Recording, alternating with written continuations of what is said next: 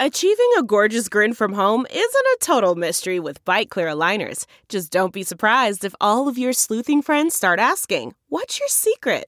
Begin by ordering your at-home impression kit today for only $14.95. Byte Clear aligners are doctor-directed and delivered to your door. Treatment costs thousands less than braces. Plus, they offer flexible financing, accept eligible insurance, and you can pay with your HSA FSA. Get 80% off your impression kit when you use code WONDERY at Byte.com. That's BYTE.com. Start your confidence journey today with Byte. Man, that sunset is gorgeous. Grill, patio, sunset. Hard to get better than that. Unless you're browsing Carvana's inventory while you soak it all in. Oh, burger time. So sit back, get comfortable. Carvana's got thousands of cars under $20,000 just waiting for you. I could stay here forever. Carvana, where car buying meets comfort, meets convenience. Download the app or visit Carvana.com today. Delve into the shadows of the mind with Sleeping Dogs, a gripping murder mystery starring Academy Award winner Russell Crowe. Now available on digital. Crowe portrays an ex-homicide detective unraveling a brutal murder he can't recall. Uncovering secrets from his past, he learns a chilling truth. It's best to let sleeping dogs lie. Visit sleepingdogsmovie.com/Wondery to watch Sleeping Dogs, now on digital. That's sleepingdogsmovie.com/Wondery. Welcome to episode 134 with my guest Pigeon, who is a listener and transgender. I'm Paul Gilmartin. This is the Mental Illness Happy Hour. 2 hours of honesty about all the battles in our heads, from medically diagnosed conditions, past traumas, and sexual abuse to everyday compulsive negative thinking. This show's not meant to be a substitute for professional mental counseling. It's not a doctor's office. It's more like a waiting room that doesn't suck. The website for this show is mentalpod.com. It's also the Twitter name that you can follow me at. Please go check out the website. You can join the forum. You can read blogs by me and guests on a variety of topics. You can fill out one of the many surveys that we read on the show. And you can also support the show by going there. And we have a winner for this week's cutting board raffle. Which was open to transcribers and monthly donors, and the number that I had picked was 253, and the winner is Cheryl Gendron. I think I'm pronouncing that right, who guessed 254. So I'll be sending her that cutting board. Congratulations, Cheryl, and thanks to all of you who sent your numbers in, but you didn't get it, so suck it. Oh, that seemed a little harsh. Want to remind you that LA Podfest is coming up October 4th through 6th, and that's in LA at the Sheraton Delfina. I think they still have rooms available, but the discounted rate, that window closed. And my guest is going to be Aisha Tyler, and we're doing our interview on noon, Sunday, October 6th. I'm also going to be a guest on Mark Maron's WTF taping that Friday night at 7 o'clock. So come say hi, and I may also have some time to record listeners who happen to be there. I know there's one guy in particular who I'm going to record when I'm there. All right. Here's a survey. And if you got kids, you're listening in the car right now, you might want to pause it. This is from the Body Shame survey filled out by a woman who calls herself Suffering in Heaven. She is in her 20s, and she writes to the question, what do you like or dislike about your body and why? She writes, I love my pussy. I feel like it's organically beautiful just because it's my pussy. But I feel like it looks, quote, wrong after seeing an obvious bleach job in porn. Whenever I feel bad about how I look down there, I remind myself how little girls in other countries are held down and forced to have their clit and labias cut off, and it makes me feel like I should appreciate myself more because it could be so much worse. My mom made me feel so dirty about having a pussy, because of her own shame. Sometimes I look at it in the mirror and I play with her because it reminds me that I can enjoy her. She's mine to do with what I please, and people can try to hurt her, but I can heal her. My pussy is symbolic of all my struggles because it's been abused, neglected, shamed, and it still responds to love, nurturing, and praise. This culture that tells women their pussies aren't cute the way they are is sickening. Anyone who thinks women need to get surgery down there can seriously suck my fucking cunt. To which I would also add, anybody that doesn't want to be with you because of the color of your asshole is a fucking asshole. Every human being has weird thoughts going through their head.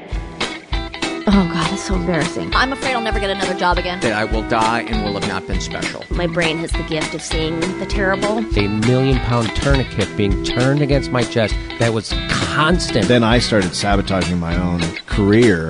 Wanting to die and... to stop him from feeling any joy. That is... very uncomfortable in my own body. I ended up becoming a male prostitute. And what I became was an animal. They took away my shoelaces. I became chaos. Like, it hurts. I just want to go. I just want to leave. You have no idea what a small part of your life this is. If you go to a support group, it's like creating a family that you didn't have. I mean, life is 1% event, My body was abused. 99% judgment about that event. But they couldn't touch the best parts of me. But the world is a little bit wounding. It's also glorious. It does always get better. It really does. I'm here with Pigeon, which is her her nickname. Yeah. And you also post on the forum as Pigeon as well. I do, yeah. So I thought it'd be good, so that people can find me if they have any questions or anything. You are 28 years old. You're a student living at home. Yeah. And you identify, your sex is female, but you identify as genderqueer. Correct, yeah.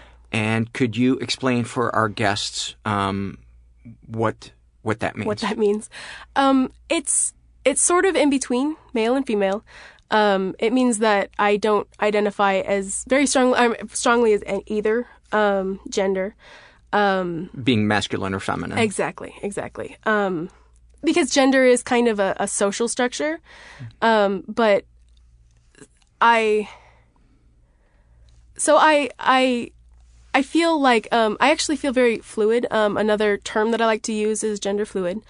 It means that sometimes I like to express myself more femininely, and sometimes I express myself more masculinely. And when you say express yourself, by the way you dress, by the how? By what? Yeah. Mostly I dress very masculine. Sometimes, very rarely, I feel in the mood to wear a skirt or a dress, but generally look like I'm in drag. And I generally feel a little bit like it feels like play to me. When I'm dressing as a female, makeup and everything, it feels like I'm wearing a costume. It feels like I'm pretending, and it's almost like, I don't want to say like party wear or something, anything like that. But, occasionally I just feel like being girly, But it is very rare, and it's getting rarer as I get more in tune with who I am, But it's more of an energy thing, I would say. Like, it's the way that I feel inside. Like, sometimes, and it's the way you carry yourself. It's the way that you talk to other people. Can you be more specific? Sure. I tend to speak with a higher voice when I'm feeling more feminine. My actual speaking voice is more like this when I'm nervous, but when I'm more comfortable, I speak in a lower register. But sometimes when I'm out and about, like when I'm shopping or anything, and people perceive me as female, I tend to over feminine. I become over feminine and almost bubbly sometimes. I get a higher voice. I smile a lot more. Why do you think that is? I think it's more acceptable. When people perceive me as female, they want to see me as female, so I tend to make myself more, and it feels more acceptable. Acceptable for them. For them. So you're anticipating a puzzled look on their face that you want to avoid because it would make both of you uncomfortable, or just them uncomfortable? Just them uncomfortable. Because I'm not uncomfortable with confusion. I actually like when I get called sir, and then I get that moment of when they see my boobs, and they like get panicky, and they're like, "Oh, I'm so sorry," and I'm like, "It's really not a big deal. I wouldn't dress this way if I thought that if I was like concerned that people were gonna think I'm a man, I'm very particular about the way I dress and I present myself. It's not a big deal if you think I'm a man. It's not a big deal to me if you think I'm a woman, but I prefer, when I'm perceived as a man. Let's talk about the language. Sure. The trans, you were explaining to me on the way over, right, is an umbrella that people who would be transsexual, right, genderqueer,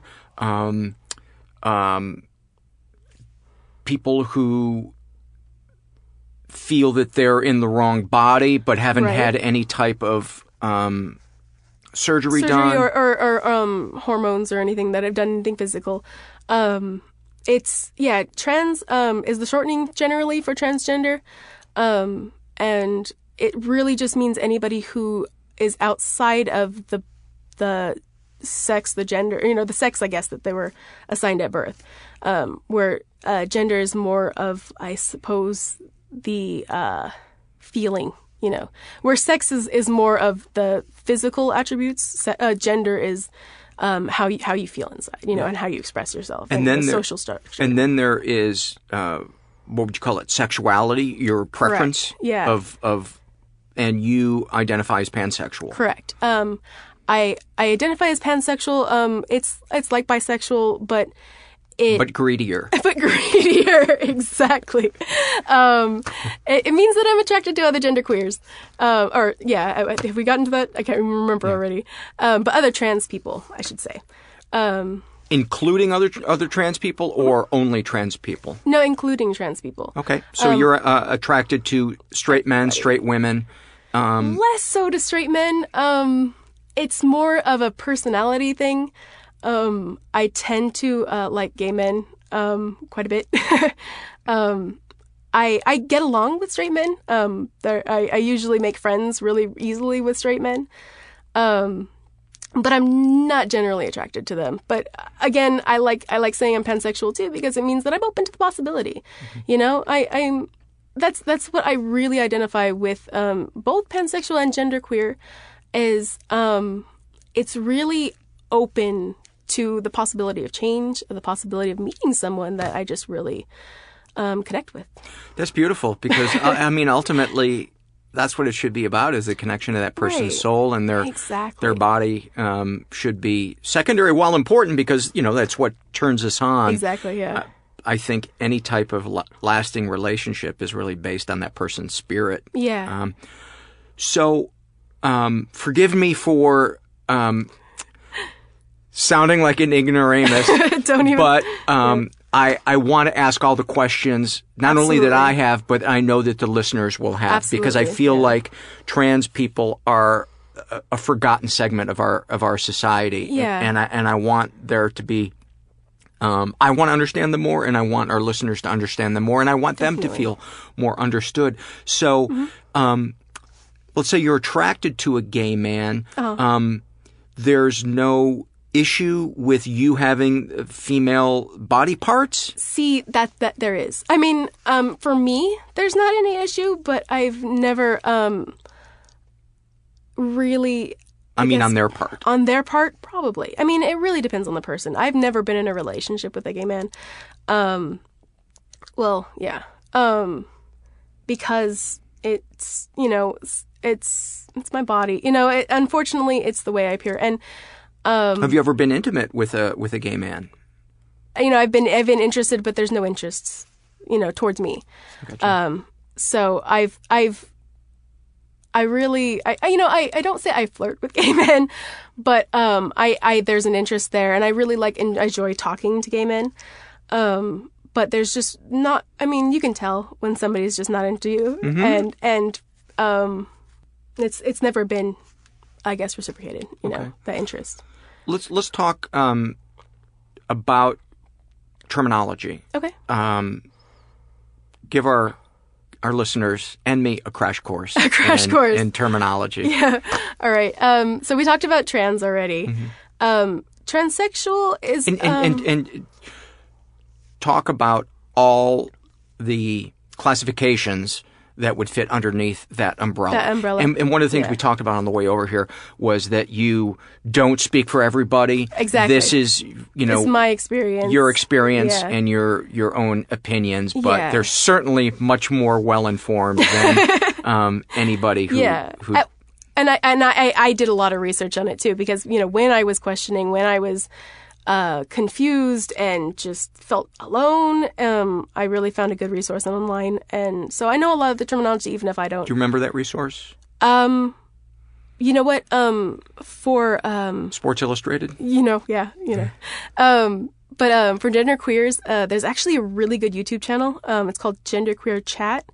And it's like a panel of so many people. But I think it's 7 people, because I think they do one a day. But they do a question a week, and they just talk. And they just talk about, their process. They talk about where they, what they feel.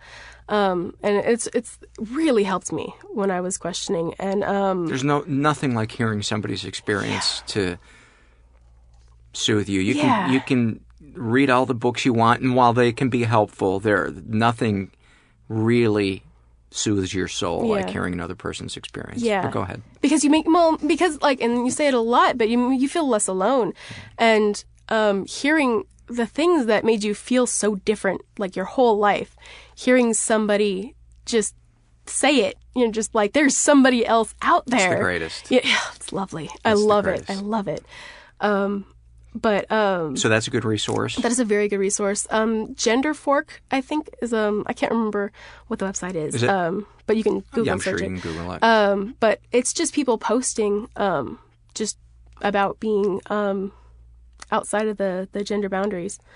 Other than that, I didn't feel like I found a lot of good trans in general. There's a lot of people on YouTube, both trans men and trans women on YouTube talking about their transition and stuff, which is really interesting, and it's really helpful. So a man that would dress in women's attire, even if it's just going out on the weekends, but is only attracted to women, he would be considered genderqueer? Or... Possibly. The thing is with these terms, it's really up to the person what they identify as. It could just be gender play, They could not identify personally as a woman; they just enjoy the clothes, or It just really depends on how they feel. Like if they feel that they're really embodying a female spirit when they're dressing up and like the drag culture, drag kings, drag queens. They could be considered genderqueer if they feel like that's a good label for them. But it's hard to put labels on other people. It's really about choosing your own. I'm always a little not shocked, but a little puzzled at the embrace of the word queer, because growing up it was such a derogatory term. Yeah, I think the idea really has been to take back the word, is the idea. But it's fun to say. I mean, it's a beautiful word. So I think it was too good to I guess put in the closet. It's a great word, and I think it's fallen out of favor as a derogatory term. So a lot of the younger people, people coming out right now, people that are experiencing their gender differences now, didn't really have that shouted at them, or So I think with a lot of people that probably had that used against them are probably not going to like that term. Yeah. And I respect that, there's a lot of terms that people use that, if you ever had that used against you as a weapon, that word used against you, you're definitely not going to like it, I never had queer yelled at me. So it's a word that I actually enjoy. But yeah. One of the things that I've been educated about. I knew that tranny was an offensive word. It is, yeah. I didn't know until recently that shemale was an offensive word and is really just kind of exclusively porn related. It is, and I've apologized to my listeners for for using it. They know that my intent wasn't to demean them, but they just kind of wanted to alert me to that. What are some other terms that people should some people mistake that they think is okay, but sometimes transsexual, it depends on the person. Sometimes transsexual isn't really liked. They prefer transgender, or I guess technically. Well, to me, when I think of transsexual, and this is not for everybody, it's a kind of a I guess a word that means different things to different people. I always think of it as somebody that has had a sex change operation. Yeah, I think of it as somebody who is physically changing, or representative of the physical change. Because somebody could be, I think transgender really is changing the way that you, I guess, I want to say act, or present, you could say. Whereas transsexual really is just saying the physical changes. My body has been changed into, what it was supposed to be. Would that also include people who want their bodies to be changed but haven't physically changed them? See, and this is the way that I use the word. If I were to use the word, I would say that somebody who wants to, probably, or has started, hormone therapy, in order to, I would say anybody who desired would be, but, really you want to be careful with that word because some people, because it's been used, sometimes in a derogatory, Would a safe word, if you don't know how to refer to call somebody trans? Yeah, trans is very, it's because it's the shortening, and you don't know, it could be transgender, it could be transsexual, whatever but that's generally the term I use is trans. Okay. Not only because it's shorter, but another friendlier. Distinction to make should be that there are also people who've been born with both genitalia. Sometimes some of it outside their body, some of it inside their body, Correct. and those people are identified as intersex. Correct. Yeah. In the long, I think it's I hate when I leave them out. I think it's LGBTQIA, and there might be 2 I's, 2 A's, but it's lesbian, bi, lesbian, gay, bi, trans, intersex. And then either it could be questioning or queer, and then ally or asexual. I'm sorry. The rest of those are late to the party, and I'm cutting them out. I can remember 4. I'm in there. Yeah. No, actually, I could say trans, but one of them is questioning it, but it could be queer, and I was just going to interrupt. There is a great documentary, before I forget, called Orchids. About people that are intersex. Oh, wow. And it's really, really great. Yeah. So check it out. I'm sure it's available online. Definitely. I think it was on HBO. I'm not sure. Yeah. But go ahead. That's fascinating. And unfortunately, a lot of people end up with a lot of confusion because some doctors and things will still just basically choose a sex for them. At birth to make it easier, so that they can be raised as, whatever gender that, is chosen for them. And and there's so much, especially if they're not told, it's just, but, I really think, that's really harmful, to choose for somebody their gender. And, but in a certain way, aren't they saving them some of that torture from their peers in grade school? Yeah. I mean, and obviously, by committing to one or the other. One, to save them. Yeah, because it would be a heartache, I'm sure. But it's such a responsibility just to choose something for somebody else like that. I mean, obviously parents make choices like that all the time, but that's such a permanent, choice to make for somebody. But, there's a lot of things that are like that to for any parent really, to I guess put your child in the line of fire in a way, Mm-hmm. A lot of parents make a lot of choices just so that, a very feminine boy or a very masculine girl could be told, no, you gotta dress, like this. You gotta make, just so that they don't get. I think that's so common, and the parent. Yeah. Has great intention. Oh yeah, and absolutely, and I don't want to put parents down like that, because definitely they're trying to do what's best for their kid, and they believe that that's what's best, and but sometimes it can be really harmful. So let's talk about your childhood and the evolution of you coming to. Do you feel like you're at peace with your sexuality and your gender fluidity? I feel like it's a journey. At this point, I feel like I'm happy with where I am, but there might become. I'm open to the possibility of there becoming a time when I decide to be to transition fully to male. I know that when I just in terms of your gender, not in terms of your body. I might. I've thought about getting top surgery, which is when you remove the breast tissue. There's part of me that really would. I don't know. There's part of me that thinks about possibly having what some people call bottom surgery, which is having a penis, a penis created, because and they create it out of your existing. Yeah, I think I looked into it a long time ago, so technology might have changed, but they usually use the clitoris to make the head of the penis.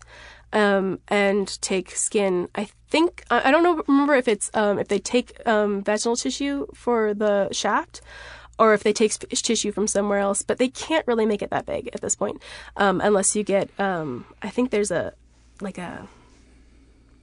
a tube that you use a pump for to get an erection, but and that way you can kind of have it bigger. But then you have the you have something in your, like right. a tube or whatever. I can't remember exactly what it is.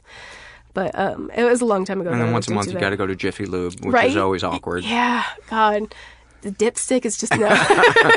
So when you think about that, what thoughts and feelings come up, positive and negative? Yeah, it's it tends to be actually when it comes to sex. Because when I'm just walking, because I never really felt, one of the reasons I never really identified as a trans man is I never really had any, what's called body dysmorphia, where I hated, my vagina, or I hated my breasts. I mostly just feel like I don't, that they don't belong to me, that I don't feel like I'm present in my body when, my breasts are, I don't want to say exposed, but I bind. I wear a very restrictive bra because I feel more comfortable when I don't feel like they are, I guess, visible or prominent. But I never really had that feeling of just like some trans men, trans women hate their genitalia, if it's a trans man, hate their breasts, some people self-mutilate, it gets to that point, fixation. And I've never had that, I've just, mostly, I just felt uncomfortable with my body. Just like when you have like a really itchy shirt on and you just kind of, or it just doesn't look right on you and you're like, this isn't me. But I can deal with it, But it doesn't go into hating your body. No, it just goes into to just this isn't right, Okay. And for me, but I know that's not everybody's experience. The only difference is when I am sexually active. God, that sounds horrible. Why? But I don't know. It sounds clinical, I guess. But would you prefer getting it on? Getting it on, yeah. I feel like there's something missing. Like, I feel like there's things that I want to do and with, my partner or, when I'm by myself, there's just, I feel like I'm going for something that's not there, I got you. And it takes you out of it. In terms of expressing yourself or anatomy? Anatomy. Okay. I know there's, there's ways to, I guess, use a surrogate penis or whatever, you know. Like a strap-on? Yeah, like a strap-on. Or you know, just using your hands or whatever like it is, you know, a penis or... And I've seen there's actually a lot of queer porn out there right now. It's kind of an exciting movement. There's a sex positive queer porn movement right now, and it's really cool. And when you say queer porn movement, you mean genderqueer as opposed to queer, what we consider stereotypical. Actually, lesbian or gay men? Actually, it's everything. I think we all know that there's there's gay and lesbian porn out there. Yeah. That's not a news flash. But it's okay. The thing is, though, lesbian porn that's for men is not sex. I mean, it's bad acting. It's horrible acting with bad lighting. Yeah, which is a nice accomplishment. Yeah. I remember I was watching this one like horrible lesbian porn because I was trying to find something for myself, you know, and you know I was young,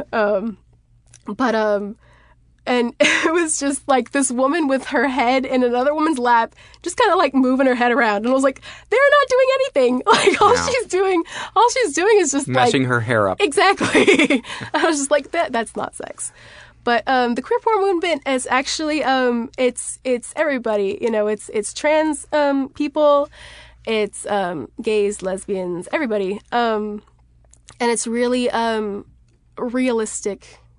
Basically just watching how people have sex, because really porn is more about, you know, arousal, whereas some of the queer porn is very like kind of like amateur stuff where it's people just having sex, you know, and it's very not all of it's positive, you know, but it's very open and you get a sense that it's organic and it's created by people that are expressing themselves, not trying to please the people that are watching it. Yeah, they're trying to please the person that they're with, you know, and that's hot, you know. Yeah. Yeah. And you know also that a lot of these people aren't making a lot of money. They're just doing it for the love of it, and you know they like having sex and they like having people watch it, and it's amazing. Let's talk about. Get back to growing up. I got a little bit sidetracked. I ended up talking about sex. Yeah. The evolution of your coming to terms or progressing in coming to terms with who you are and how you identify. Yeah. When I was really young, I was kind of like, I guess I was always kind of, I know everybody says that, always kind of genderqueer because like I used to like wear dresses and stuff, like play makeup, but then I would go and play in the dirt and you know get dirty in my dresses, you know. But it wasn't until I got a little bit older. I was probably like 9 and older.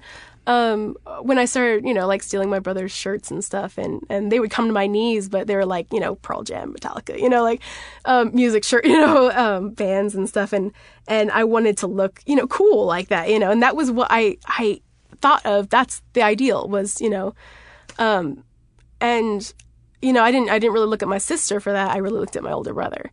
And a lot of that, up until I was really in my mid-teens, it was just me being me. You know, I never really thought about it. I never really thought about, you know, that I was dressing very masculine. I never really thought about that I only really like to hang out with boys. I never even considered it. And then I remember one time I had these Doc Marten boots that I was just so proud of. I wore those things until like they had holes in them. I had them for so long. But there was a point when I decided, I'll talk about that in a second, but where I was wearing skirts. I still wore t-shirts and like my Doc Marten boots, but I was wearing skirts, you know, I was being totally feminine. But, also known as the 1990s. Right? Yeah. It was totally, yeah. But God, I loved that look too. Anyway, not on me, on girls. Loved the boots and the stockings and the little like tartan plaid. The baby doll dress and the boots. Oh, yeah, I remember that. It was a very specific, like 5-year period. Mm-hmm. Mm-hmm. Yeah, loved it. Anyway, so I wore a dress and the boots, and I went over to my grandma's house, and we were talking and something, and we just kind of stopped, and she's just like, honey, I can handle the boots if you wear the skirt. As long as you wear the skirt, I can handle the boots. And I froze.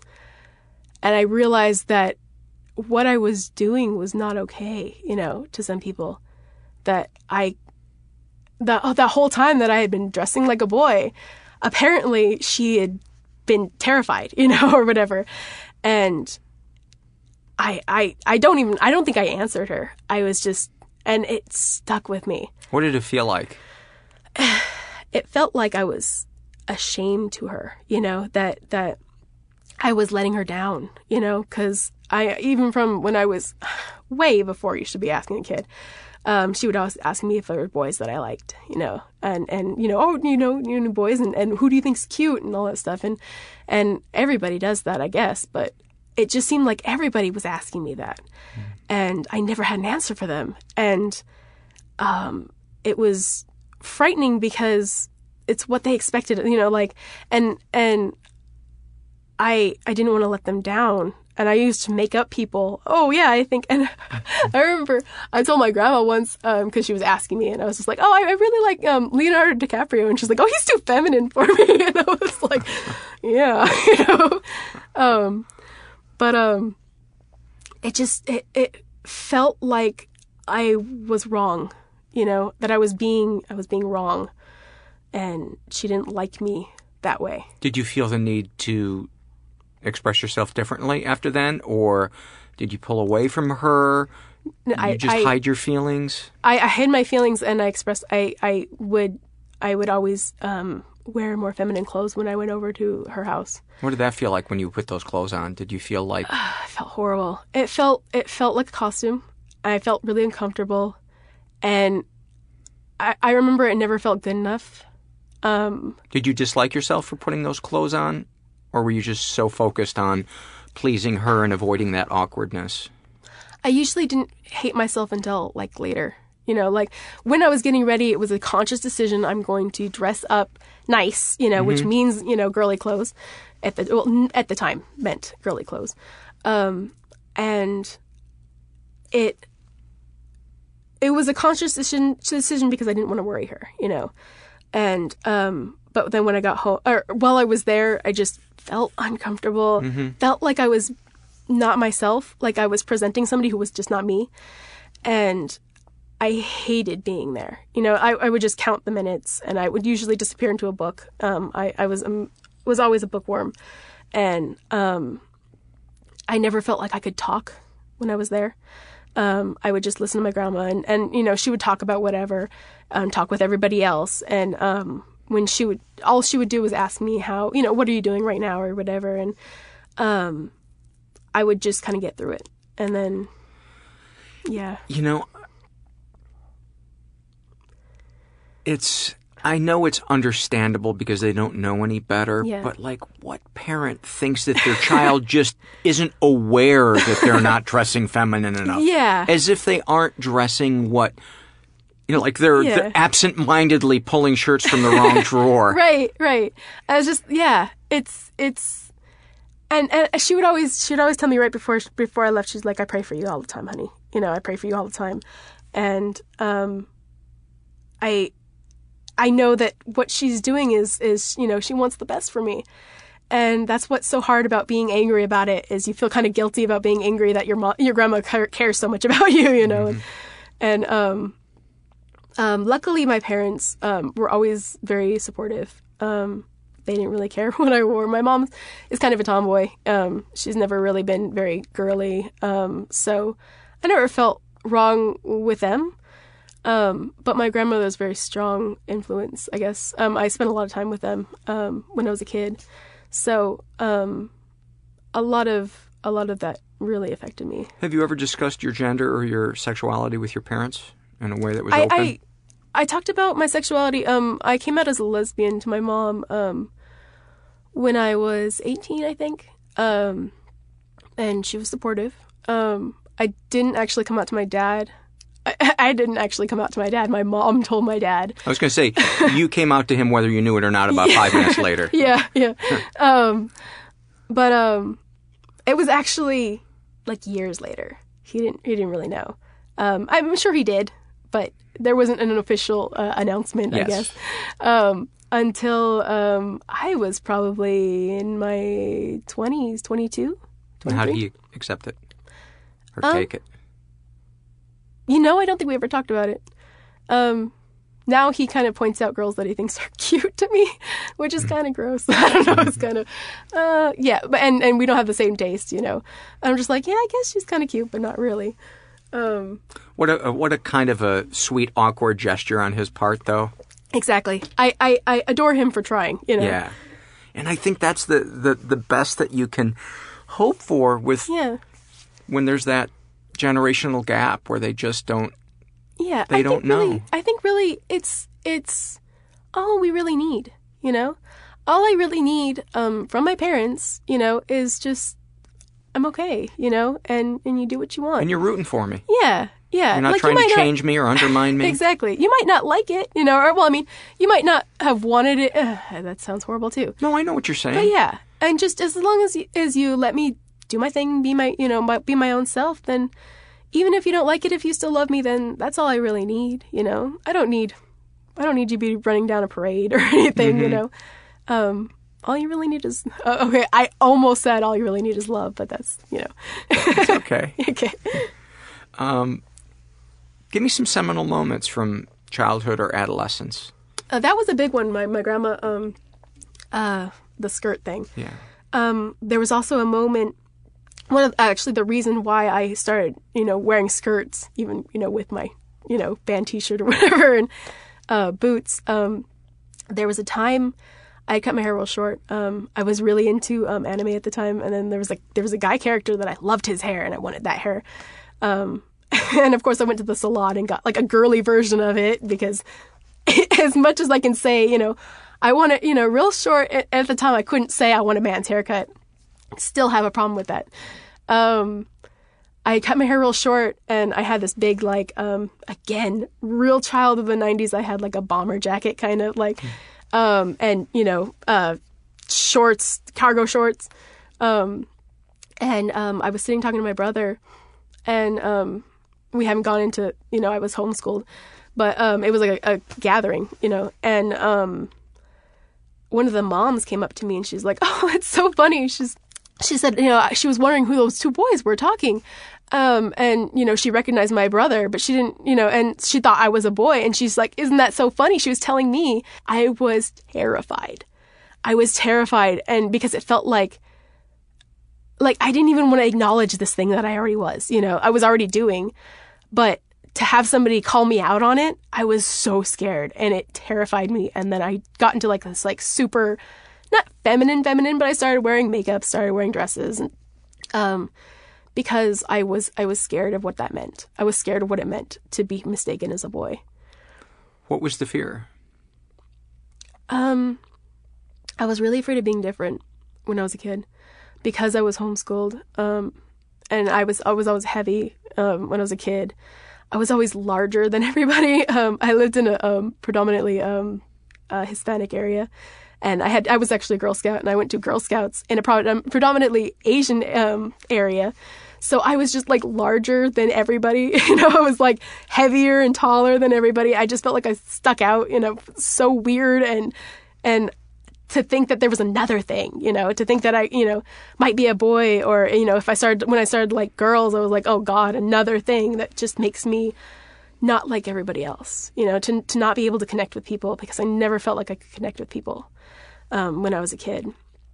And it was terrifying to think that there was one more thing that made me weird. So scary. Yeah. Now I celebrate it, Yeah, we were talking on the way over here that you really love, we'll talk about it, what you love about being pansexual and gender fluid. Just the openness. I'm open to the idea of being anything and having anyone. Well, not having anyone, but loving anyone. And I feel like I can find the beauty and the interesting qualities in anybody. And I feel like I can express that anything interesting within myself. I feel like I am at home you know, going on hikes and playing video games and shooting up zombies and things. But at the same time, like I enjoy knitting and sewing. It was two of my biggest hobbies. And cooking, you know, technically, I mean, traditionally feminine I know what things. you mean. You don't want it to sound insulting, like that's insulting. natural Yeah, exactly. for women. Yeah, but no, God, no. Yeah, traditionally feminine things. I like cute things. I like, you know, I'm a big Hello Kitty fan and things like that. And I don't feel like I need to, you know, edit myself like that. I can enjoy things just to enjoy things, and I can be everything that I want to be. And I can love anybody. You know, I'm open to loving anybody. You know, I'm struck by the image. I often think that, you know, we go through life once, and unless you believe in reincarnation, and we get to sample so many things. And the thought that popped into my head is like, because you have this great attitude about it, you have this amazing buffet that you can sample from. Yeah. That the only problem is finding somebody who's interested, you know, and I haven't been in a lot of relationships, and a lot of it I think is because I haven't really, you know, I'm only now deciding, you know, figuring out who I am. And now that I'm more comfortable with who I am, people are becoming more interested. But, you know, I'm 28 now, and that's a lot of time that people just, you know, didn't want the buffet, you know. I can tell you, though, your comfort in your skin, it is the sexiest thing that you can express to a healthy person. Yeah, definitely. And I, you know, reading, you know, some of the surveys and everything, and people with body issues feeling that nobody's ever going to love them, you know, for something that they fixate on. And really the sexiest thing is just being like confident and knowing who you are, and just, you know, you don't have to be like assertive and aggressive or anything, but just that comfort in your own skin and being yourself. Oh my God. Yeah. Just, and I have that hope. I have that hope that people see that. And, if I can see it, I mean, if it's something that I enjoy in other people, it's got to be other people that are, you know. Absolutely. And, you know, if you're one of the lucky ones that isn't attracted to people that are broken that you want to fix, or somebody to come and rescue you and complete you, your chances are pretty good that you're going to find a match that you're going to be able to kind of connect on a spiritual and an emotional level. So, you know, sitting here across from you, I really like your chances of being able to connect somebody, because you've already seemed to figured out stuff many of us don't figure out until our 40s and 50s, or some of us never figure out. Yeah.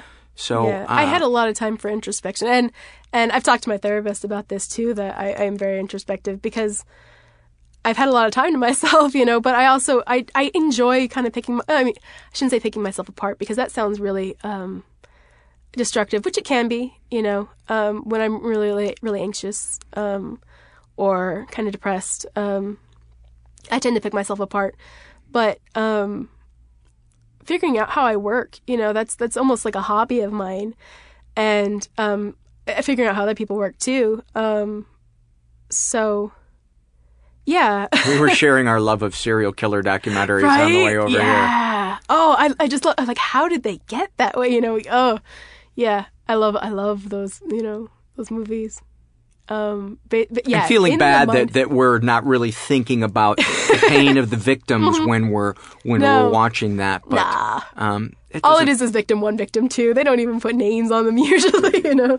But, you know, I think it's not the brutality of the crimes that we find compelling. No. It's the darkness within that person and how they battle that Definitely, I find compelling. Yeah. And the things that the brain can do to you, you know.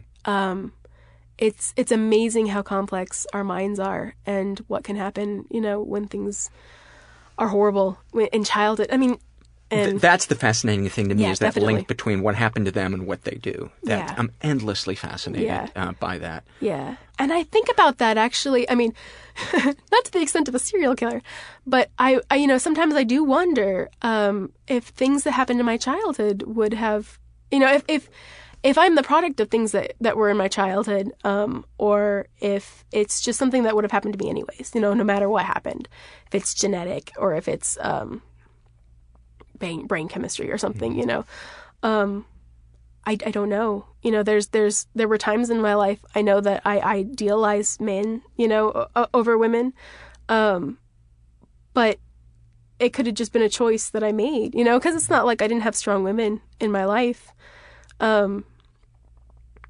So, maybe it was just, I just went that way because that's how I was supposed to be. Why did your parents decide to homeschool you? My mom hated school. She had a lot of problems with anxiety and depression. She's always had problems with anxiety and depression. And so she had a lot of school anxiety. And she saw my older brother and older sister, going through that and bullying and stuff. My older brother, experienced some bullying, I think. And when I went to preschool, that was really my only, until I got into community college when I was 16. I didn't have any school experience except for preschool. So that's when she pulled them out when I was in preschool, and I went straight from there into homeschooling. Was it a positive experience for you? Was it? Or I guess you have nothing to compare it to. I don't. Well, do you find yourself longing to go to school? Yeah. There have been times, especially because I'm interested now, finding now my interest in science and math was not something that I experienced when I was growing up. I was more interested in books and I wouldn't say history, but like the liberal arts is what I was more interested in. But I had a hard time learning math in the beginning, so I gave up. And we were actually what's called unschooled, more definitions. But unschooled means that there's not really a curriculum. That's a horrible way to say that word, curriculum. And my parents were really hands off. Anything I wanted to learn, I kind of just had to teach myself. I taught myself how to read.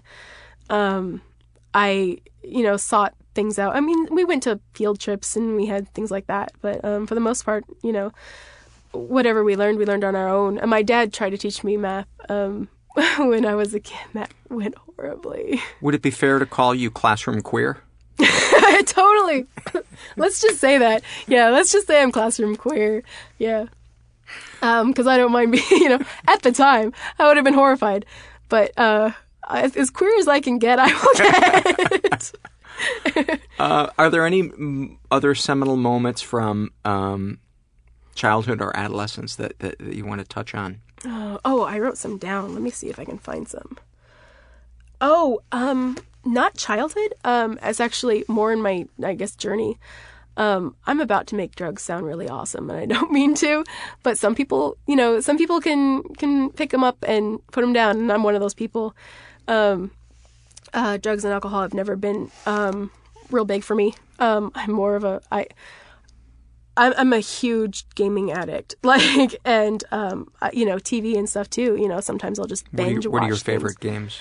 I like RPGs because you can be somebody else, and I like RPGs too. I make a lot of characters because I like to choose different people. I'll have male characters and female characters and tough characters and soft characters, and I don't like just being one person. So those are just really bad for me because I will sit and I will play for hours and I won't eat. And I'll play from the moment I wake up to the moment, until I am falling asleep with the controller in my hand, or at the computer. I just have to share this because it makes me laugh so much. I brought a Nintendo golf game to my parents' place. This was years ago, probably 20 years ago, and so my dad was playing, and my brother and me, and my brother and I were the two male characters, and so my dad had to be the third character. Oh my God. And the only one that was left her name was Pretty Amy. And he looks and he goes, "I'm not going to be goddamn Pretty Amy." that's and my fantastic. wife and I, for probably 2 years after that, would just look at each other and go, "Goddamn pretty Amy." But go ahead. I cut you off. But I just actually, had though, to show that. my brothers used to play video games too. My younger brother, he would always play female characters. He's like, what am I going to want to look at, for the hours I'm going to play it? Am I going to look at man's ass or do I want to look at a woman's ass? He's like, he always play female characters. I would generally play female characters on games that I shared with my family because I didn't want them to know.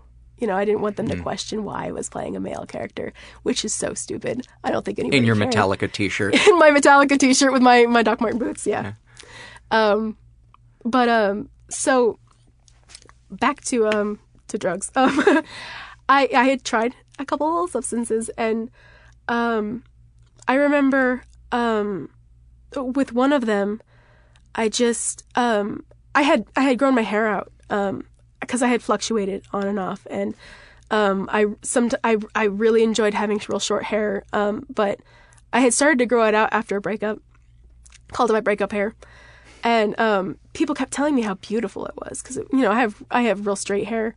So people with like curly hair that use a straightener were glaring at me, and people always say, "No, keep it long, keep it long. It's so beautiful. It's so beautiful." And I was like, and I had achieved beauty. I felt beautiful. Regardless of your hair. Yeah. Right? No, it was because of the hair. Because of the hair, and sometimes I would make, I was more in a feminine point at that point, and people kept telling me, and I would look at myself in the mirror and I was like, that's a beautiful face there, it's a beautiful person there, and I remember I took a substance, and what was that last thing you said? I took a substance. Oh, okay. And I felt everything melt away. I felt all that melt away. And I came to the realization that I didn't want to be beautiful.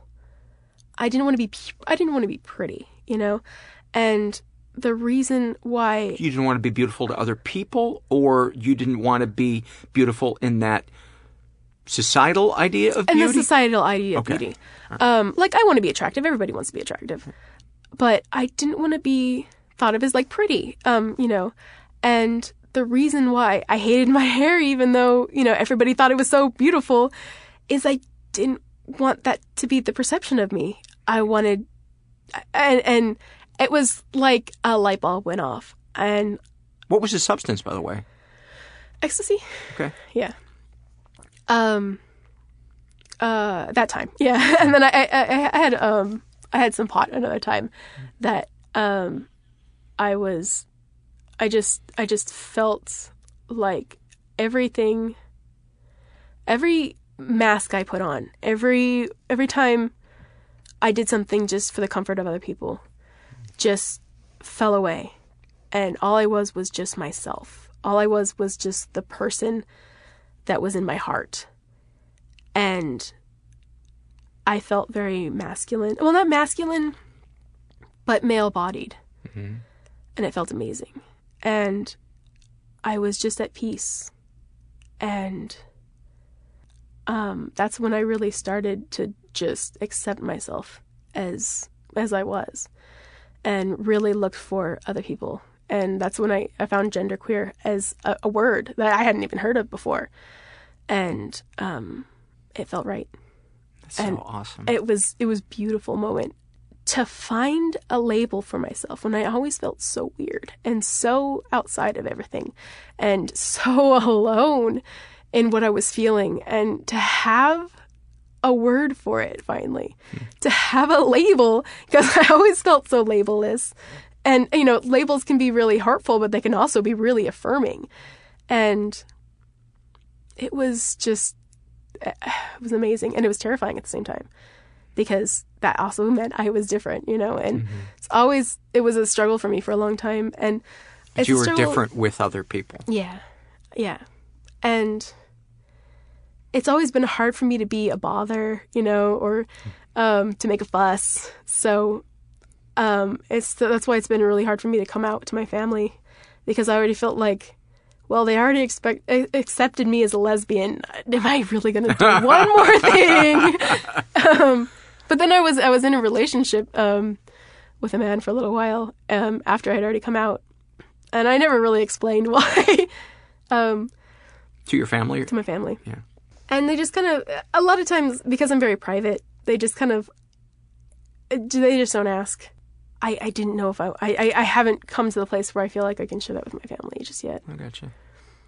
So, yeah. Did you have some surveys that you related to that you wanted to? I went through the body shame because I wanted to find my other trans folks. Okay. And I found 2 that were very interesting. This is from the body shame. Yeah. Body shame survey. This is Allison. She is transgender, male to female. She's gay, 23. Since I was 8, I felt trapped in my body. I've always wanted to be a female, and I constantly struggled with my image as a male. I feel like it will never change. Every day I go on as a male, I feel like it destroys me from the inside out to the point of sleep loss, becoming completely immersed in video games to escape reality, and used to cope with these feelings using self-harm as a release. I feel like the people around me could never accept me as female. And I can totally relate to finding solace in video games because it's really a chance to be somebody else. And that constant struggle as well. And the oblivion of having that focus, that intense focus of something else. To get outside of yourself, to get outside of your head telling you, that you're wrong for feeling the way that you feel. Like I feel like it destroys me from the inside out. I know that feeling to a point. I know how it feels to feel like you're lying all the time.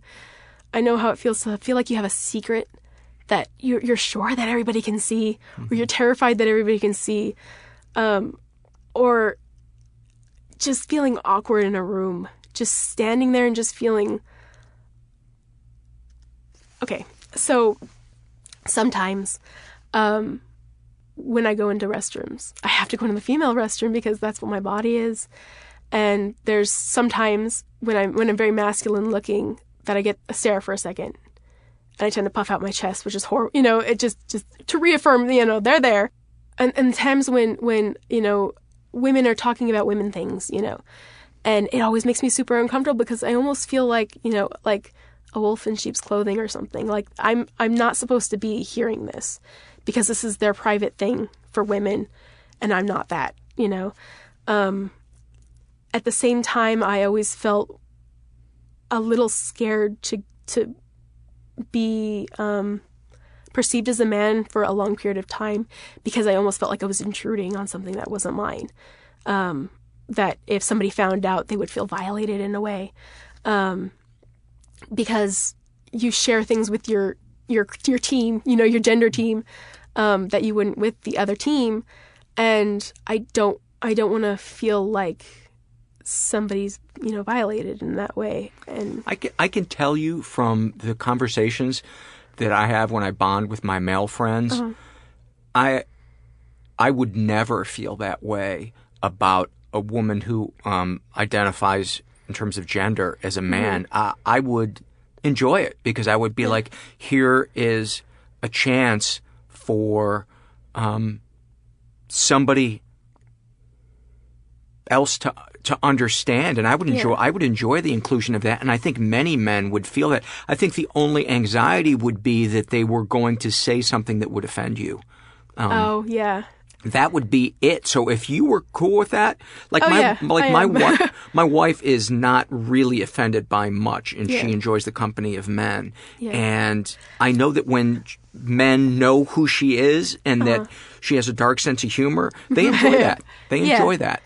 Yeah, and I do get along with a lot of men, and I tend to put them at ease when because I usually tell them that I'm a lesbian because it's the easiest thing to do right now. Instead of going into like all of my identities and things, I'm just like, it's just easier to say I'm a lesbian and I look kind of butch. But they tend to be at ease then because I'm kind of one of the guys, kind of not.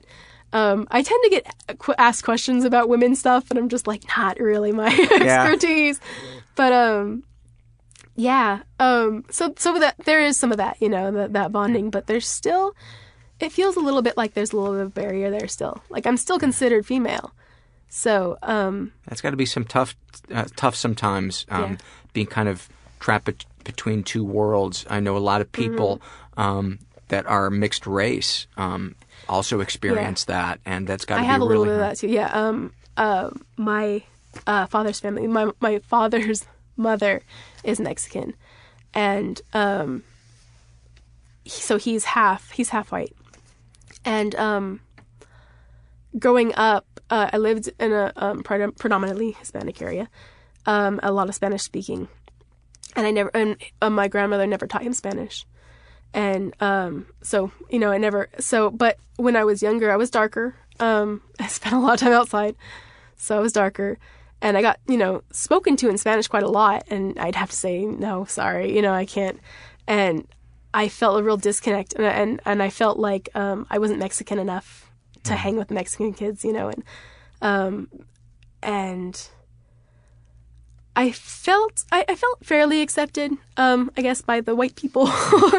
But it also felt like that wasn't all of me, and so I totally understand that feeling. Let's do one more survey that you relate to, and then we'll do some fears and loves. Unless we're skipping anything big that you wanted to talk about. No. Okay. I don't think so. I forgot to look. Anyway. This is another trans woman named Rebecca. I didn't find a lot of trans men in the surveys. I found one or two, but not very... And when you say a trans man, that's a woman that identifies as a man. Correct. So... Okay. The easiest way to think about it is you want to talk to them as they identify. As they want to be perceived. So when you say trans man, they're a man, you're just... And mostly, you don't... Mostly they just want to be men. So you can refer to them as a trans man if you need to, but for the most part, you're going to want to, just talk to them as, the gender that they see themselves as. Would it be okay to say, for instance, like you, who has the sex of a female but identifies as a male, would you prefer to be referred to as he or she?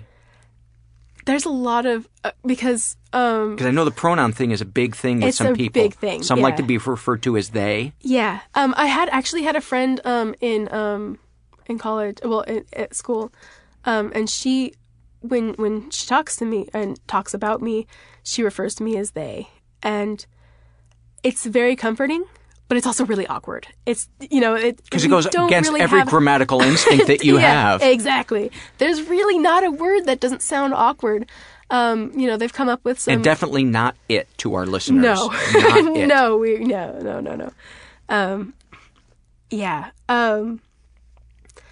I haven't found a pronoun that I like. Okay.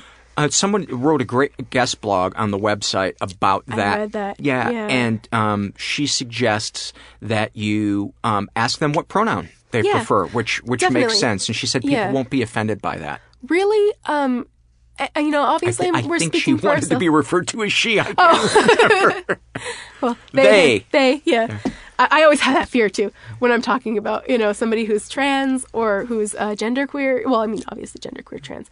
But as actually using the wrong pronoun because but I think most people, at least I am very understanding. And I think they just want to know that you care. Yeah. It's not the mistake, it's that you disregard. Definitely. Because some people refuse, as a lot of family and stuff sometimes refuse to use the right pronoun. But really, as long as you're coming from a place of love or an understanding or just curiosity, respectful curiosity. I think questions are good, and really opening up the dialogue is really important. That's one of the reasons I was really excited to come here is because I don't have a lot of, I guess, hang-ups, I guess I tend to overshare. So I really wanted to make myself available for questions because I'm not offended easily. And I know a lot of people are very sensitive, trans people are very sensitive because they've been hurt and definitely want to have their own privacy. I'm just not that kind of person. So definitely I want to make myself available for that. Good. Yeah. Good. Did you have another survey? I did. I'm female and transgender. I hate the fact... Oh, I should say this is Rebecca. She's a trans female, 20 to 29, bisexual. She said, I hate the fact that I'm stocky. Which I don't know that word. It's H-I-R. Sorry.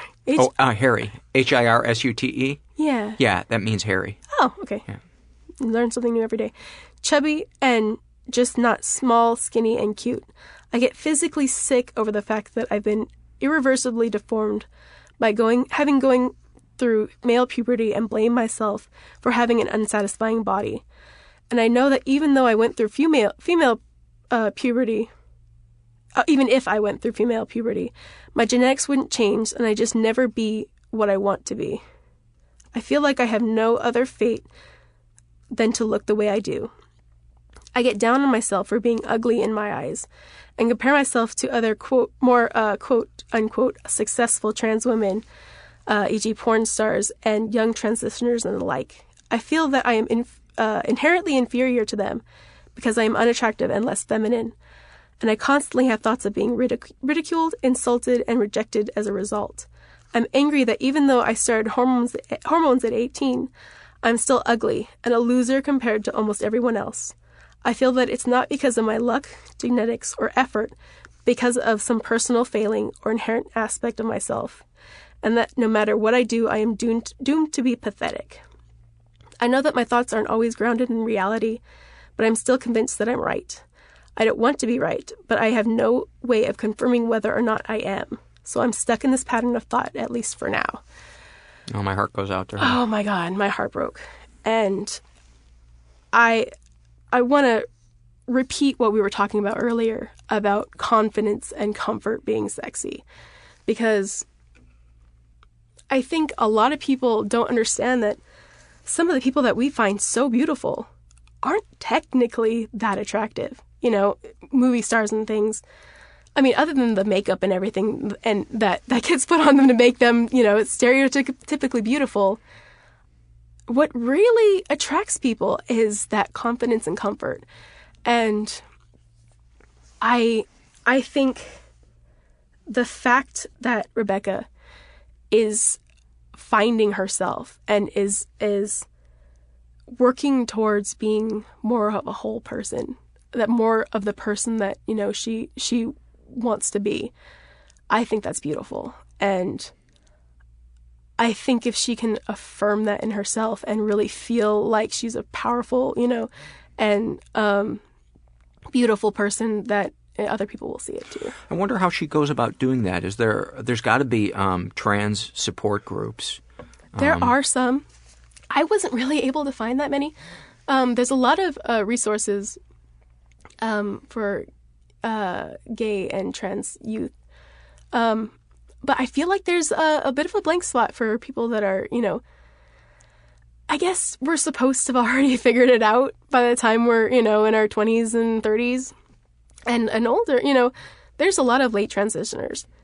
And I don't feel like there's as much outreach for older trans folk and older gay and lesbian, and pan and all our fun things. I hope that changes. Me too. Yeah. I hate to hear people suffering unnecessarily and feeling cut off. Yeah, and I think really for me, finding YouTube videos of people just talking about their transitions was super helpful and just super affirming, and there's a lot of makeup tutorials and things about passing, if you're a transgender person that wants to be perceived as male or female.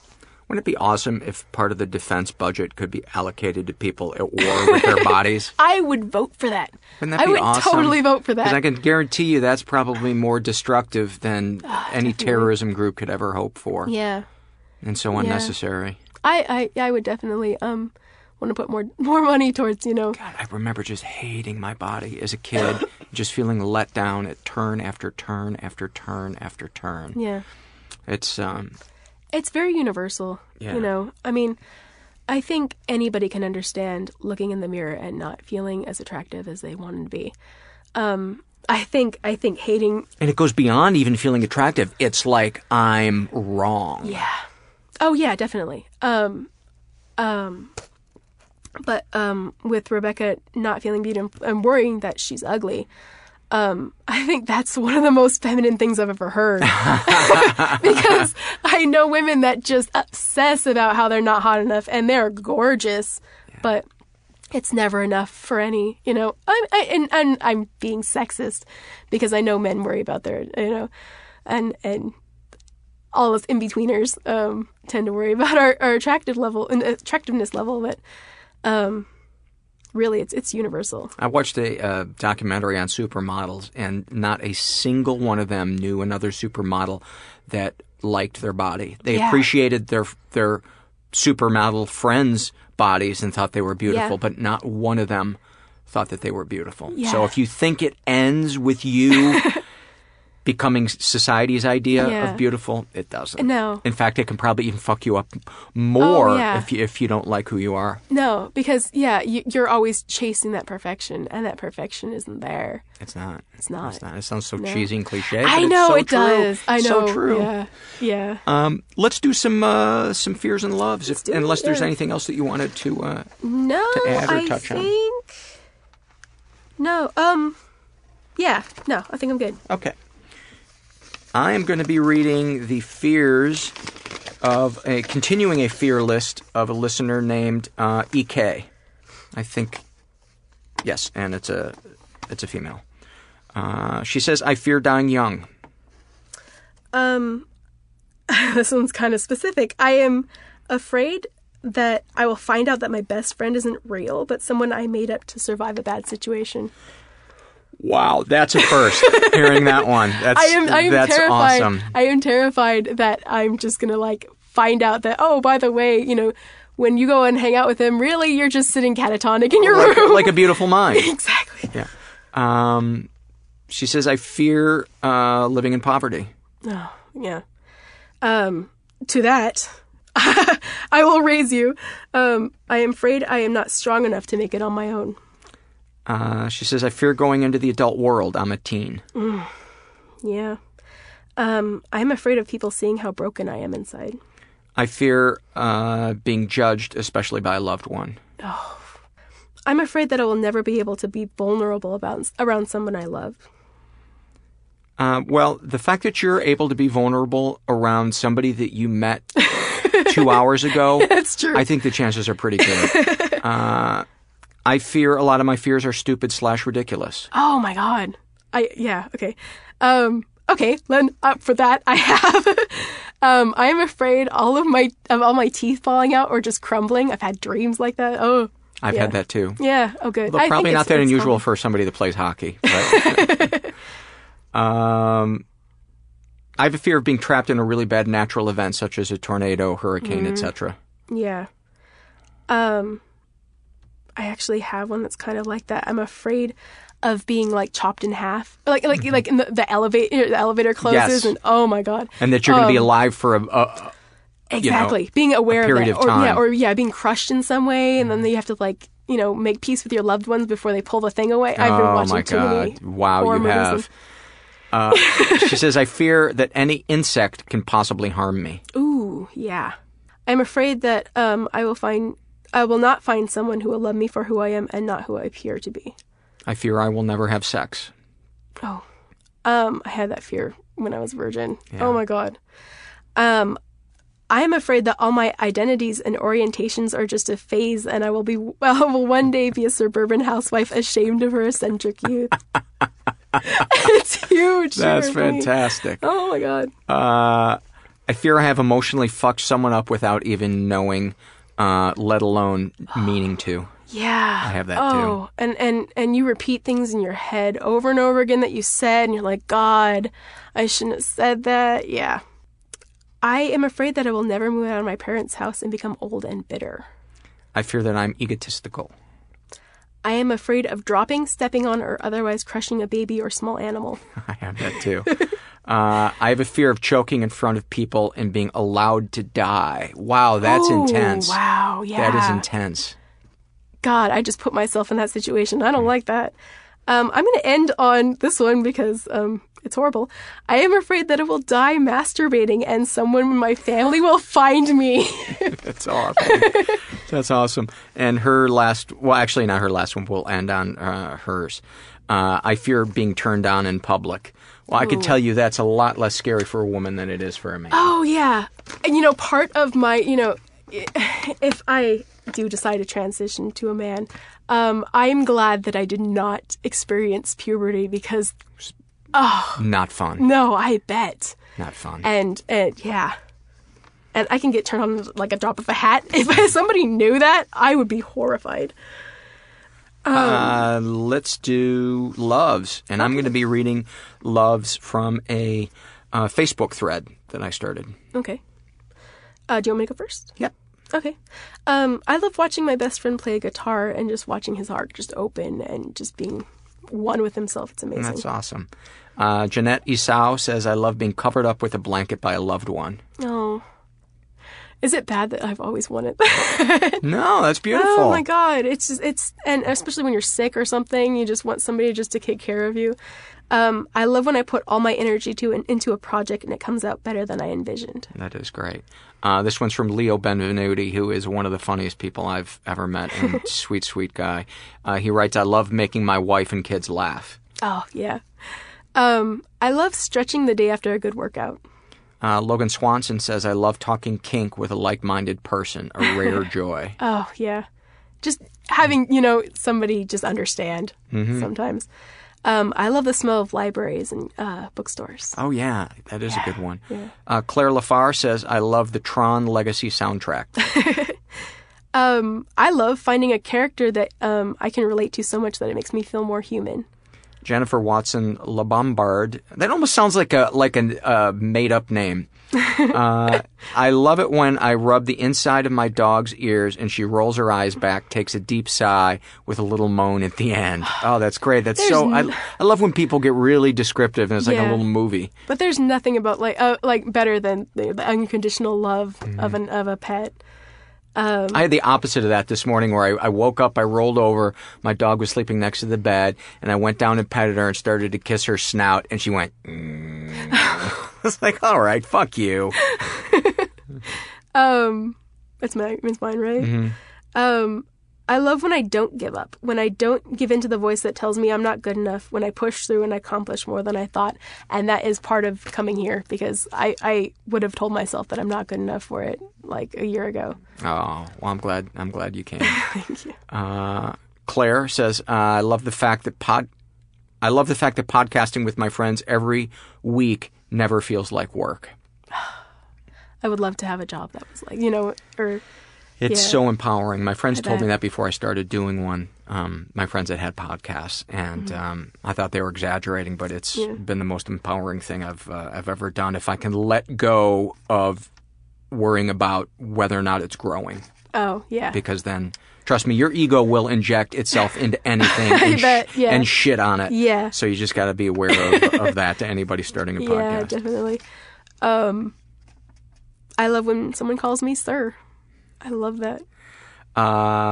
Katie Baker. Love Katie. I love watching my 5-year-old nephew dress up in his sister's pretty princess outfits because he finds it hilarious. I also love the look on his dad's face. I love it. At Disneyland, they let boys be princesses. Oh, that's great. I love it. Yeah. Love it. I love that we can do that. Yeah. I love when my house is empty and I can sing and dance without shame or reserve. Katie Baker says, I love that doing the right thing sometimes pays off enough in other ways to encourage me to keep doing the right thing. Case in point, being a good friend to my ex, regardless of my feelings, and just giving him space allowed him to walk right up to me and plant a big kiss on me the other night out of gratitude. Yeah. I love when you know someone so well that you can just share a silent smile and know exactly what the other is thinking. I love, Patty Bell says, not to be confused with Patty LaBelle. I love when I remember to fluff up the grass after I've been sitting on it so there's no indentation for anybody to measure. Oh, wow. Could you imagine? Could you imagine if somebody went around with like a tape measure and it's like, yeah. Yeah. I love when I get sick and my voice is super deep and sexy. Robin McDonald says, I love reading love-offs while waiting in my therapist's office about to reveal some dark shit. That's great. I love, we talked about this, but I love creating a new character in a game so I can play it being somebody else. Robin McDonald says, I love that there are love-offs and not hate-offs because there is already so much to drag you down in the world, and now there is a group of strangers that share the loves with each other simply because of a podcast another stranger made. Oh, that's awesome. I don't read these usually before I print them out, so sometimes it sounds like I'm stroking myself. But, this is my last one. I love a good rib-crushing hug. Well, I'm going to give you one. Okay, good. And this is the last one that I have from Gregory Michael Travis, and he says, I love when my cats walk on me with tiny footsteps.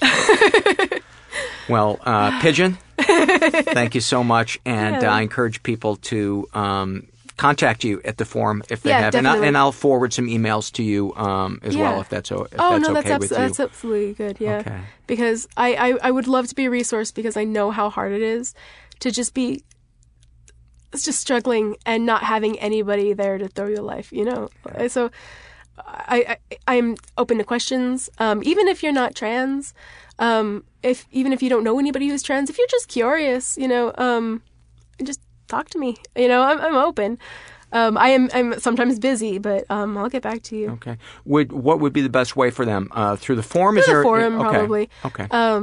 Just so you know, I can keep my privacy with my family because it's really, you know, I'm good with being out there. It's just that things are complicated with my family and. I understand. You don't have to. Yeah. Thanks. So yeah. Many thanks to Pigeon. And I got an email after we recorded, and he said that he prefers the pronoun he to she. So apologies for referring to Pigeon as she throughout the interview, but I think he understands. Before we get to the surveys, I want to remind you guys that there are a couple different ways to support the podcast. You can do it financially by going to the website, mentalpod.com, making a one-time PayPal donation, or my favorite, a recurring monthly donation for as little as $5 a month. Once you sign up, you don't have to do anything to change it, and it'll just keep donating monthly until you cancel it or your credit card expires. And those donations are kind of the financial footing that I'm able to keep this podcast going on. And I would really appreciate your support. Thanks to those of you that do, but I would love to get it to the point where I can make this my full-time gig and support myself from doing it. So you can also support us financially by shopping through our Amazon search portal. It's on the right-hand side of the homepage, about halfway down. You can also support us non-financially by going to iTunes, writing something nice, giving us a good rating, or spreading the word through social media. I think that's it as far as the announcements. Yeah, let's get into the surveys. Actually, I'm going to kick it off with an email from somebody that calls she calls herself Exhausted Parent, and she writes, I was wondering if you ever thought about getting a guest on to talk about their children's mental health. I hear often of your guests talking about their parents being the contributors to their mental health, but not the other way around. I know I am the parent, but it can be so mentally draining for parents with children with special needs. On top of that, not wanting to contribute to more mental health problems in their future, because let's face it, parents are not perfect. Then you bring in a sibling that wants to be seen, and as a parent, you give that child the last of your energy, which doesn't seem to be enough. So what happens to the parent's mental health? I really want to be there for my kids and have fun with them. I would do anything for my children. I hope this made sense and that I didn't come across as selfish. I would really love to hear your take on this. You sound like a great and conscious parent, and I would love to interview somebody who's going through that. I can't imagine how difficult that must be. And Yeah, so if I know we had a guest blog a while back where somebody wrote about being the parent of a special needs child. So if you want to read that post, I think do a search on the website, and maybe that will come up. But I think an interview would be great. My heart goes out. I can't imagine how taxing that must be. This is an email that I got from Jamie Casbin, who is transgender male, and he writes, I was born a female and now living as a man. I started transitioning about 2 years ago, and I've only had sex once since then. Once again, I overestimated my desire and pretend that I was into it as she was, and then I felt used. God, I need to work on establishing boundaries. I think that sex has more of a potential of being traumatic for female-bodied people because the act of penetrating can very easily become traumatic. I think it's hard to understand that feeling if you've never had penetrative sex. You put yourself in a very, very vulnerable situation every time you have sex. It's really easy to feel exploited. I know the times that I've been the penetrator, I felt much better about my situation and usually had only positive feelings about the sex I was having. I don't feel like my current gender has any relation to the sex I had as a teenager. I also don't know what sex is like as a male-bodied person, but I do know that it can also be traumatic. There's no great option for teenage sexuality. All I know is that teenagers are going to have sex, or at least want to have sex, and some are going to regret it. Some are going to come out fractured, and some are going to be fine. It's a terrible age to be making such big decisions, but that's what nature pushes us to do. Thank you for that, Jamie. And that was also kind of a response to the previous episode with my guest, Adrian Selbert. That episode was a little polarizing for some people regarding the topic of teenagers and sexuality and what is an okay age to start having sex and what are the effects of it. This is from the body shame survey filled out by a woman who calls herself Rosie Day, and she writes, I am the overweight daughter of an anorexic mother, so needless to say, I've got some shit going on. My mother is obsessed with weight and very self-righteous and proud of her anorexia. She's 5'2" and weighs 104 pounds. When I was visiting them this summer, she mentioned she wants to, quote, get back down to under 100 pounds because apparently she feels she's heavy. And I told her, resentfully, that she sounds like an anorexic person. The rest of my family almost froze in place as I had brought attention to the elephant that had been living in our house since I can remember. Without skipping a beat, she said, oh, I've always been some degree of anorexic, yeah. I said, what would you say if I told you I was anorexic? I'm not. I just couldn't believe she had dropped that so casually to all of us. She said, well, I'd say that's not good. But I didn't believe her. I think she'd not only be fine with it, but that she would respect me more.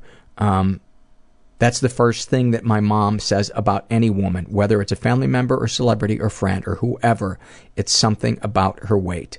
When I go home, my body dysmorphia shoots through the ceiling. I can see my mother looking disappointed and or disgusted with me constantly. Her eyes scan me every single time I come downstairs in the morning, and I see that all too familiar laser of judgment shooting from them. I know she wants a willowy, lean daughter who she can take shopping for nice things and who emits an air of wealth. Or polish might be a better word. You know, a daughter who could marry a rich doctor or lawyer and spend her days at a country club. And she spelled country C-U-N-T-R-Y and then put, that was an honest-to-God typo, but I'm leaving it in. I believe she's disappointed that I'm none of those things. I think she views me as her fat, schlumpy daughter, someone who shoves donuts in my mouth 6 times a day like an out-of-control animal. I don't believe she wants to view me that way, but she can't help it, which is maybe the worst part of it all. When I'm visiting my parents, I find myself secretly texting my friends in tears, begging them to tell me that I'm just normal, that there's nothing about me that stands out, that I look like an average person who no one would notice. I text my boyfriend things I'd never normally ask him, such as, do you really want to have sex with me when you're having sex with me? And, am I pretty? Luckily, he's expecting these and handles it very well. That is not all who I am in my real life, one in which I'm a confident woman and professional comedian who very much wants to be noticed for being funny. Yet in less than 24 hours at my parents' house, my whole self-image does a 180. It's completely absurd. Thinking about it, I actually should be filling this out while I'm visiting them. Maybe on day 5 of a week at home. This would be much more dramatic. Thank you, Rosie, for filling that out. My heart goes out to you. And my first thought is, I think what any person in any type of recovery would tell you, that ultimately it's going to have to be how you feel about yourself, because you're trying to get water from a rock with your mom, and I made myself crazy by trying to get things that my parents weren't capable of giving me. And the day I surrendered to that was the day that I started to be not sane, but a little less crazy. This is from the same survey filled out by a guy who calls himself ADC, and he's in his 30s, and he writes, I started losing my hair aged about 16, and by 25 I had the hairline of an old man. I realize this is incredibly common and minor, but that only serves to make my childish obsession, I'm not even going to try to say that again, with it even more shameful and more pathetic that I can't overcome it in my early 30s. To make matters worse, I started getting very shitty skin.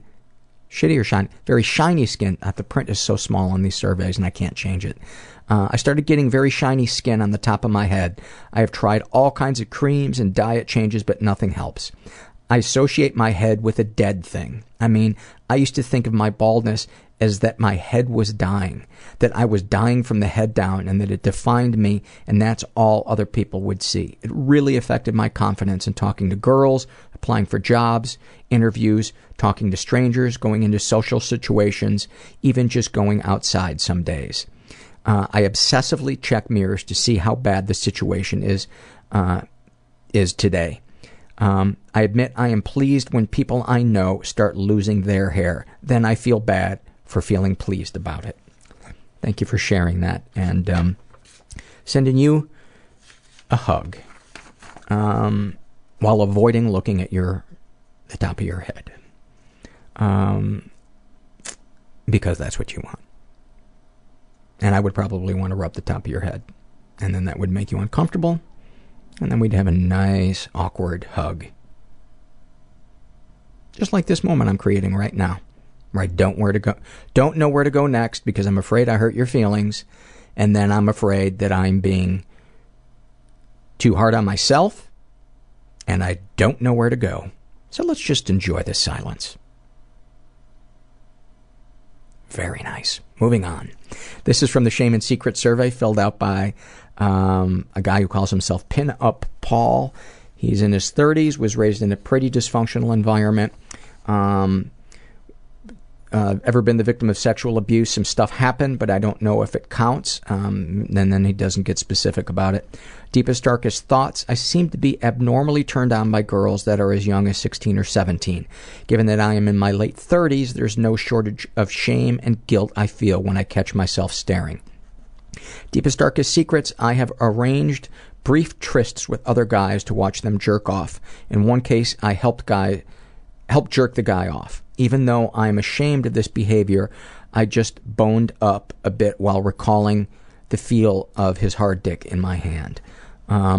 He identifies, by the way, as straight and qualifies. I guess I could fit into the bi category, but I seem to be way more into females. I am a semi-regular client of a particular female hooker. And what does a semi-regular client get one of those cards that you punch and then every 10th blowjob is free? I couldn't resist that. Sexual fantasies most powerful to you. Lately I fantasize about screwing a number of women that I work with. I even snapped a picture of one in the work lunchroom yesterday when she had her back to me. My plan was to look at the pic while jerking off later in the day. I would really encourage you to not do that, because I feel like that's really crossing a boundary. I feel like it's okay to look at somebody and take a picture in your mind and use it for later, but if somebody catches you doing that, I think they can feel really violated. So there's my 2 cents. There's me being your parent and being annoying. Would you ever consider telling a partner or close friend your fantasies? No, I can't even imagine telling this shit to a licensed therapist. Fortunately, I have no significant other in my life to have to hide all this from. Do these secrets and thoughts generate any particular feelings towards yourself? Lots of shame. It all keeps me invested in secrecy. I know it's all self-destructive, but I've kind of given up on a better, fulfilling life at this point. I'm tired. Part of me wants to end it all tomorrow. You are being so hard on yourself, and, you know, I know very few men that are honest that don't find 16 or 17-year-old girls physically attractive. It's just genetic, you know. We're the ones that are attracted to that age. That gene pool survived, you know, just through Darwinism. So the ones that fucked more and fucked earlier, that gene pool stuck around. So give yourself a break. It's how you handle those feelings and how you handle your staring. I think if you can be respectful of other people's boundaries and not make them feel like you're drinking them in, cut yourself some slack. And, you know, if you got to go home and jerk off to it, do so and don't beat yourself up. Unless it's an addiction, and then go get help, but still don't beat yourself up. I can email you these directions. This is a dark one, this next one. But I really wanted to read it because I just want to send her some love. This is from the Shame and Secret survey, and she calls herself Forgiveness Desired. She is in her 40s, straight, was raised in a totally chaotic environment, and that is an understatement. She was the victim of sexual abuse and never reported it. In her deepest, darkest thoughts, that if I was capable of finding my abusers, I would rip them of their dignity, love for themselves, and take away their sense of safety. Deepest, darkest secrets. I was abused physically, sexually, and emotionally from both of my parents. I was also ritually abused by a group of totally different people.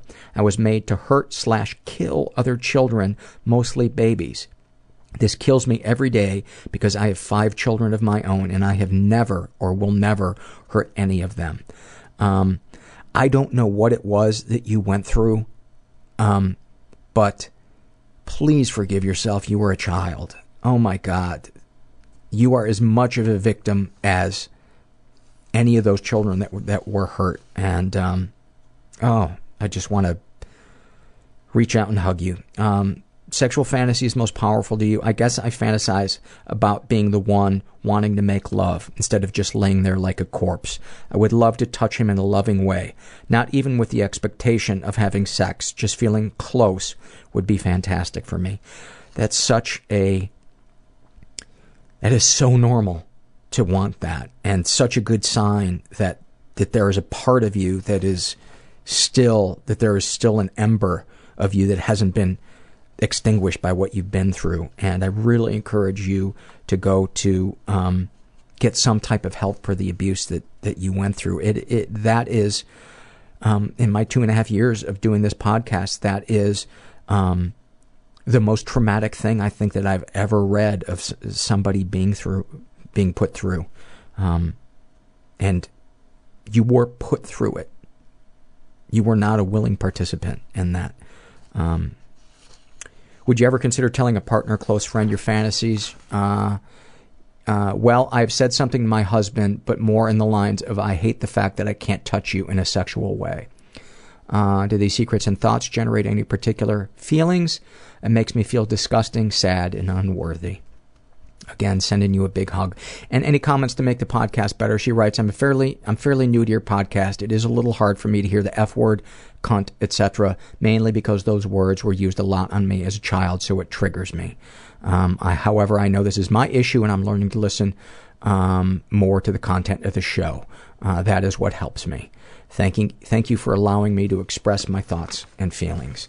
And I'm sorry that I kicked off today's episode with Pussyfest 2013, but I also wanted to read that. And I find myself sometimes, based on a listener's comment about the way I run the show, becoming anxious and afraid that I'm eventually going to paint myself into a box where I'm trying to please everybody, and I know that that would be a mistake. So sometimes I think I react by maybe going the other way. This is from the Shame and Secrets survey filled out by a guy who calls himself Matthew. He's straight, in his 20s, was raised in a totally chaotic environment, was the victim of sexual abuse and never reported it. Deepest, darkest thoughts. I'm consistently thinking about rape and murder. I know I'll never do anything like I imagine, but I don't like that I imagine it. I remember being in a train station. I saw a dad and his little girl. He wasn't holding her hand, and she was standing closer to the rails than him. I imagined swinging my leg out and knocking her straight onto the track. I wondered if I ran, would the father chase me or jump down after his daughter? Of course, I just wandered past the two of them, but I felt like a piece of shit afterwards. Dude, I have never been on a train station platform and not thought of pushing somebody else or throwing myself in front of a train. And not because I wanted to do either, because it was just a thought that was just humming in my head. So, I know I'm not the barometer of normal, but I know you and I are not alone. So, a sick high five to you. And that's not even sick. Now I'm bummed out that I used the word sick. Deepest, darkest secrets. I don't have any buried bodies in my backyard, but I often lie to everyone I know, and I've stolen from half of them. Every time I've reached into my mother's wallet or stolen food from one of my coworkers, I tell myself that I'm too old to be doing something as immature as petty theft. Either I stop altogether or move up to a car or something. How about talking to somebody about it? Sexual fantasy is most powerful to you. Although I consider myself straight, I've masturbated to homosexual porn, and I've had many sex dreams about performing oral sex on a male. I'm attracted emotionally and physically to women, but I'd be lying if I said I hadn't admired men's bodies. I have never acted on it and probably will never act on it with men. It's only physical and only when I'm in the mood for it. Would you ever consider telling a partner or close friend? No. In today's culture, a man with homosexual thoughts is pinned as a homosexual. If I admitted having blowjob fantasies, I'd imagine people would just be waiting for me to come out of the closet. Did these secrets and thoughts generate any particular feelings towards yourself? The stealing makes me feel immature, and the violent thoughts make me feel vile. God, Matthew, you're so okay. You're so okay. Judging by the survey that I read, who knows, you could be doing something that you didn't share, but just talk to somebody. Talk to somebody. This is from the Shame and Secret survey filled out by Gabby, and she is in her 20s, identifies as bisexual, don't really know, she puts after that. Never been sexually abused. Deepest, darkest thoughts, she writes, in all honesty, I try to think as little as possible. Deepest, darkest secrets, when I was anorexic, I used to cook everything for my family and made sure that it was as caloric as possible and that my portion was as light as possible. I used to sneak my little sister junk food and sweets, and as a result, she was overweight as a child. I don't know why, it made me feel better. Sometimes I feel detached, like I don't exist. Once in a McDonald's with friends, I felt like I was invisible. Not in the sense of feeling ignored, I really felt I wasn't there. I really felt I wasn't there entirely and spent the entire time trying to make eye contact with other customers just to see if they could see me. None of them made eye contact, though. I honestly had no idea what I was doing at university. I didn't know why I was there. I didn't know what it was for, despite being a high achiever in school. I picked my degree program based on my depression. I felt so detached that I went for something that I thought was grounded and practical, despite me being so completely ill-suited to it, and despite my knowing what my passions are. Although, to be fair, I was so depressed entering university that I didn't feel like pursuing those anyway. It has, not surprisingly, kept me depressed for far longer than might have otherwise been the case. Once, while anorexic, I went blind. I couldn't see anything except out of my peripheral vision. Despite being terrified, I didn't tell anyone. I just kept going about my day, silently freaking out. My vision eventually returned. Sexual fantasies most powerful to you? Mostly I fantasize about romances between two males, despite being a female myself. They're not even that sexual, to be honest. I don't know why, but I don't think it's abnormal. Other than that, mostly I like the idea of someone older and more experienced doing what they like with me. I'm pretty vanilla, to be honest. I'm mostly attracted to men about 10 years older than I am. I always feel a bit maternal to guys under 30. Would you ever consider telling a partner or close friend? Friends, no. I've never had a partner, so I don't know what I would tell them. Do these secrets and thoughts generate any particular feelings? A little pathetic. I know I'm very detached from my own sexuality, but in all honesty, I've never seriously wanted to do anything about it. Thank you for that, Gabby. This is an email that I got from a listener. It's actually 2 emails I got from a listener named Dina. And the first one was a while back, and she writes, here I am, it's 2 a.m. I prepared the pills I want to swallow along with some steroids mixed with wine for a little oomph. And I'm just sitting. I'm so desperate to get out of myself and not have to face another grueling day, but I just can't do it. I'm rocking back and forth, tortured by indecision.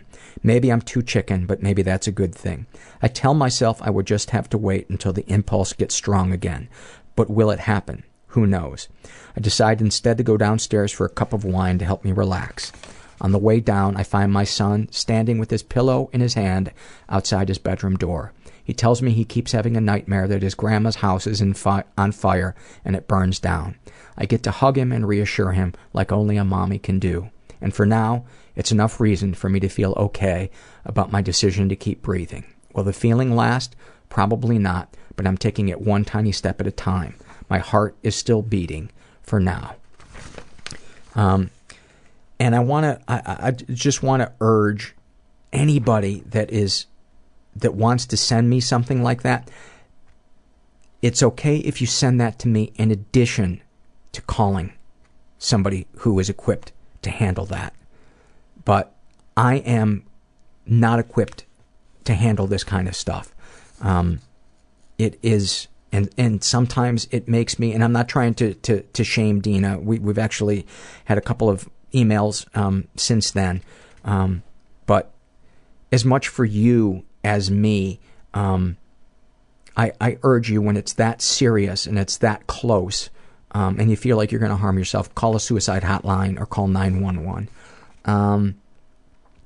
She then sent an email weeks later after that, and she said, it just occurred to me that the reason I feel so alone is the people with whom I should feel the closest to and be able to open up to, like I do with you, are the ones I cannot be open with for one reason or another. The difference between struggling with mental illness and battling suicidal thoughts is the difference between being able to lean on someone and feeling like I'm carrying the burden all by myself, respectively. Does this ring true for you? And it does. Think of support group. It's like creating the family you never had. Family being those who are supposed to embrace and support you no matter what. And then the reason I wanted to read this is her most recent email. She writes, just wanted to send a quick update because I know you like to hear when people have reached out and are doing better. Spent a couple of miserable days in a hospital psych ward, but was then referred to an amazing outpatient program that teaches coping skills using dialectical behavior therapy. And for me, this has been a godsend. I'm learning to open myself to my feelings, be compassionate towards myself, and know how to deal with emotions so they don't completely overwhelm me in a way that I have never been able to. Suddenly, life is manageable, if not even sometimes joyful. It is mostly benefiting me, but those around me also positively affected, especially my family. Oh, I love that. Love that, love that, love that. And finally, I want to read 2 happy moments. And the first one is from Loving Mom, and she writes, I dropped my 6-year-old son off at his Autism Asperger's Friendship Society one night. They were making a movie, and before any filming, They had circle time. They asked, "What's the best gift you received?" My son responded, "My loving family." Then they asked, "If you could travel anywhere, where would it be?" My son said, "Anywhere my family is." He made the staff cry, and when I came to pick him up, I cried. What an amazing son and brother. And then this last one is filled out by Alexis, who is transgender, female to male. And he writes, "I went with my best friend to the 98 Degrees Boys to Men and New Kids on the Block concert this past summer. It was called the Package Tour." Smiley. "It was one of the first times I've ever felt happy to be a female. A little bit about myself." By the way, I'm not sure what the pronoun is, so I might be butchering it, but a little bit about myself. Usually I envy guys because they seem like they can do anything, whatever they want. They can go to places and have fun freely with no worries. For me, as a lady, I constantly feel insecure being around, especially around other men. I feel so awkward and unwanted, or in other situations I feel uncomfortable when around several men. I always had this incorrect belief that men do not have to worry about this. With this concert, the tables were turned. There were a bunch of women, varying ages, that were here to see 12 gorgeous singing men. My friends and I were able to talk to strangers/women about who were their favorite, who we were here to see, how excited we were. We were freely able to eat and drink with no worries. We were able to act like teenagers again without feeling judged. It was great. The concert was great. All the boy bands were catering to the ladies like gentlemen. I will never forget that concert and that feeling of sheer happiness. And by the way, Alexis identifies as straight, but curious of the same sex. I'm sorry if I kind of stumbled through understanding exactly what her preferences are, but I don't think that's important. I think happiness is happiness. And I hope you guys have a good week, and I hope some of you come out to Podfest so I can meet you in person and you can see a live taping. And the website for that is lapodfest.com. And if you're out there and you're struggling, I hope you know after listening to today's episode that you know that you're not alone. And thank you for listening. Everybody I know is bizarrely beautifully fucked up in some weird way. Bizarrely beautifully fucked up in some weird way. Bizarrely beautifully fucked up in some weird way.